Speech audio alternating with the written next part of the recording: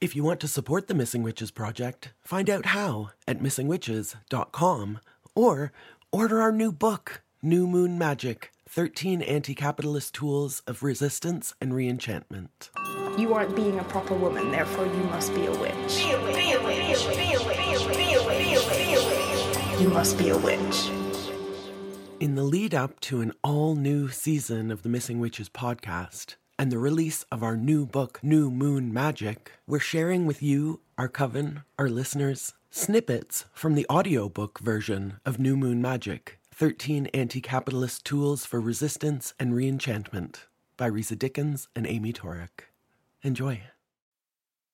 New Moon Magic, 13 Anti-Capitalist Tools for Resistance and Reenchantment, by Risa Dickens and Amy Torek. Narrated by the authors. Published by North Atlantic Books.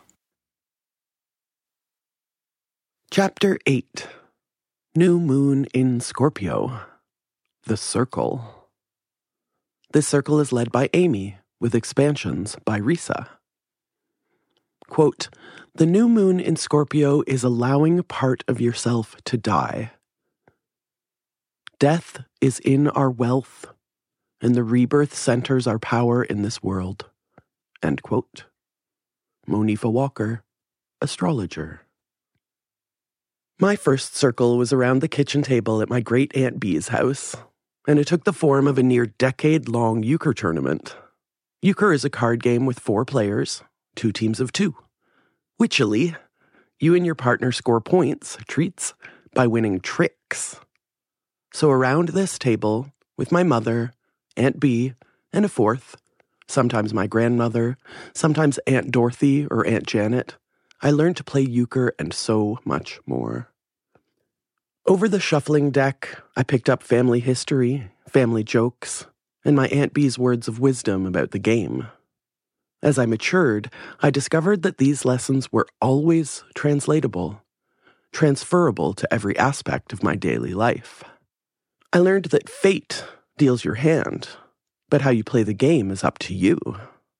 Scorpio is an idealist, so let's take that energy and use it to imagine a functional, balanced, and harmonious society. Then, let's make those spaces real. In euchre, you can score 0, 1, 2, or 4 points per round. If I was disappointed to only get 1, Aunt Bee would say, "1 at a time's good fishin'." I now understand this outside the game as her advice to appreciate small steps, not to be impatient, to catch and appreciate fish 1 at a time. If I was staring at my hand too long, agonizing over which card to play, she'd say, "Play 1, look at the rest." Outside the game, this became a motto. If I have several things I'm mulling over, I take action on 1 and mull over the rest. I can get stuck in my head, so I try to make sure I don't miss my turn, because I'm not able to choose which card to play. Aunt Bee had a million idioms, and I absorbed them through my skin like the steam rising from a bowl of Campbell's soup. When I want to stop complaining and do something, I tell myself in Aunt Bee's voice, better to light a candle than to curse the darkness. To this day, I understand concepts best when they are presented in metaphor, or better yet, in rhyme. Turn down a bower, lose for an hour. Don't squander opportunities that arise. Once, after a particularly trumpetous fart, she proclaimed, "Better to bear the shame than to bear the pain. It's better to be honest than perfect." We may feel judged for the metaphorical stench of our truth, but to hold it in cramps our whole system. And this is the aim of the circle, to create a place to safely release gas without having to bear the shame of not living up to society's toxic and impossible standards. In Circle, we do not cause ourselves pain by holding it in. We don't judge others for releasing. Telling the truth is a spell. Aunt Bee died when I was 16, but she lived on as my friends and I invoked her name in our own circles, around our own card games. We played euchre and cribbage, rummy and canasta, but all of these games were just an excuse to sit in a circle and chat. In the TV show The Golden Girls, and if you're a fanatic like me, you might be thinking this already, Dorothy and her mother Sophia had their best talks over a game of gin. As a group, the Golden Girls encircled the kitchen table to eat cheesecake and talk through their joys and sorrows, each bringing their differing personal perspectives to conjure celebration, commiseration, and, more often than not, solutions to their problems. When Sophia instructs us to picture it, she is invoking the knowledge that, as psychologist Pamela Rutledge wrote, quote, "Stories are how we think. They are how we make meaning of life. Call them schemas, scripts, cognitive maps, mental models, metaphors, or narratives. Stories are how we explain how things work, how we make decisions, how we justify our decisions, how we persuade others, how we understand our place in the world, create our identities, and define and teach social values." End quote. A circle doesn't require a card game, or even a cheesecake, nor does it require goddesses, chanting, bonfires, calling the corners, or drawing down the moon, though these things can certainly heighten the atmosphere.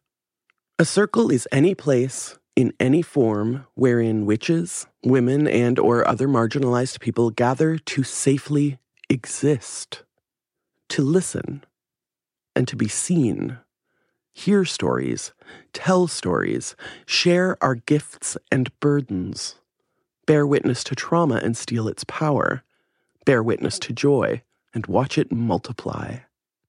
A circle can be a quilting bee or sewing circle, a book club or group therapy. A circle can be a grid on a laptop screen of loving faces in various states of pixelation, like our Coven's new moon zooms. Totally healing and delightful. A Sunday brunch with your pals at which you piece together the hazy adventures of the previous night can be a circle. And this circle is perhaps witch's most powerful tool. It doesn't have to be framed as magical because it is inherently magical. It's how we change the world, bit by bit, together. It is gathering in honesty, vulnerability, cooperation, and collaboration, the halving of problems and the doubling of dreams, the solving of some mysteries and the discovery of others, a perpetual motion machine in which we both produce and absorb energy, an infinite Ouroboros, a ring of power and protection, a warm embrace, arms looped around and around each other. We, both as missing witches and in our personal lives, have held several circles, some with close friends to celebrate or mourn or to conjure prosperity, others with groups of strangers to venerate our ancestors or gather perspectives, seeking clarity on a certain issue or theme. Though they take many forms, the only integral quality of circles is that when we enter, we release judgment. Scorpio energy may feel controlling, but we can channel that drive into controlling our narrative, willfully leaving our egos outside. The fear that others will judge or rank us is so powerful, it is often paralyzing. The circle allows us to slowly stretch out of our atrophied mindsets. The compulsion to judge and rank others is so powerful that it must be constantly, consciously resisted. The circle is that resistance. As author Judy Grain told me, quote, "Our bonding is what makes a revolution happen." End quote. A circle is a training ground where we are free to brag and boast, knowing that our self-praise will elicit encouragement and agreement, rather than a competitive glare or dismissive one-upmanship. In circle, we are free to weep and grieve, without worrying we'll come off as weak. In circle, we are free to rage, to vent our anger without being labeled bitch. In circle, we are free to express our needs and desires, knowing the circle won't paint us as needy or desperate. In circle, there is room for disagreement, correction. It's how we learn to question our self-perception and worldview. When I inevitably made rookie mistakes at the euchre table, Aunt B would explain what I'd done and what made it a bad move. I was allowed to make mistakes because the score didn't really matter. I honed my strategy with loving guidance. But I also knew that Aunt Dorothy never wanted to be my partner. For her, the score mattered. Keep this in mind as you form your own circles. For many, compassion is blocked by a sense of competition. It takes practice to stop keeping score. It takes practice to recognize that it's not up to us to determine the value of other people's choices, or worse, the things about themselves they can't control. It takes practice not only to speak, but also to be silent. Neither avoid nor solve, but simply bear witness. I remember silently holding my grandmother's hand at my grandfather's funeral, staring at my feet as they dangled from the pew. The attendees lined up to deliver their brief condolences and platitudes, and one by one shuffled off. She squeezed my hand. "I'm glad you're here," she whispered. "Everyone else keeps running away." I keep those words, and remembered them years later when a friend's mother died in high school. We all gathered for the funeral, but my friend was standing alone. No one was talking to him because no one knew what to say. And no one wanted to say the wrong thing, so they said nothing.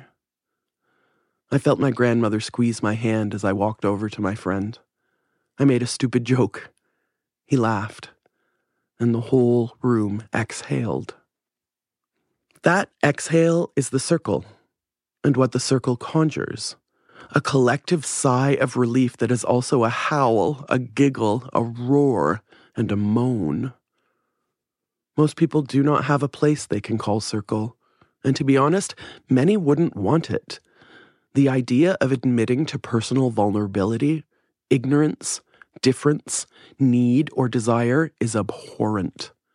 To remove the mask is unthinkable, akin to the nightmare of showing up for school stark naked. Hot take, these people are not witches. As witches, we must accept that being afraid is no excuse to avoid the darkness. It's natural, and in some cases healthy, to be afraid, but we witches do not allow this fear to control our lives. The more afraid we are to share some part of ourselves with trusted others, the more likely it is that this is a truth that must be told. The less afraid we are to admit when we don't know, the more we can discover. And witches live their lives learning to get comfortable with the great unknown. We cannot be blackmailed because we have no shame. With the help of Silvia Federici, we can connect fear and competition to our witch history and destabilize them.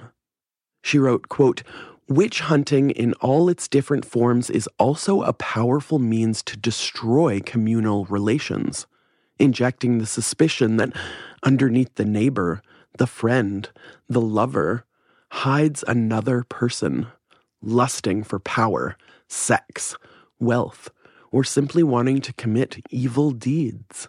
End quote. It isn't easy to craft trusting relationships in this suspicious world, under these contentious conditions, is it? These circular spaces are hard to find. And that's why we witches must do what witches do. If we can't or don't find what we're looking for, we make it ourselves. Iconoclasts, ancient and ahead of our time, witches are icebreakers.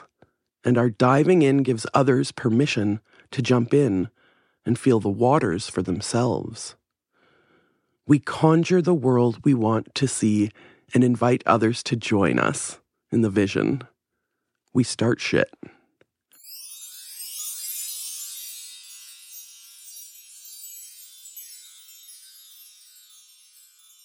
You aren't being a proper woman, therefore you must be a witch. You must be a witch. If you want to support the Missing Witches Project, find out how at missingwitches.com or order our new book, New Moon Magic, 13 Anti-Capitalist Tools of Resistance and Reenchantment.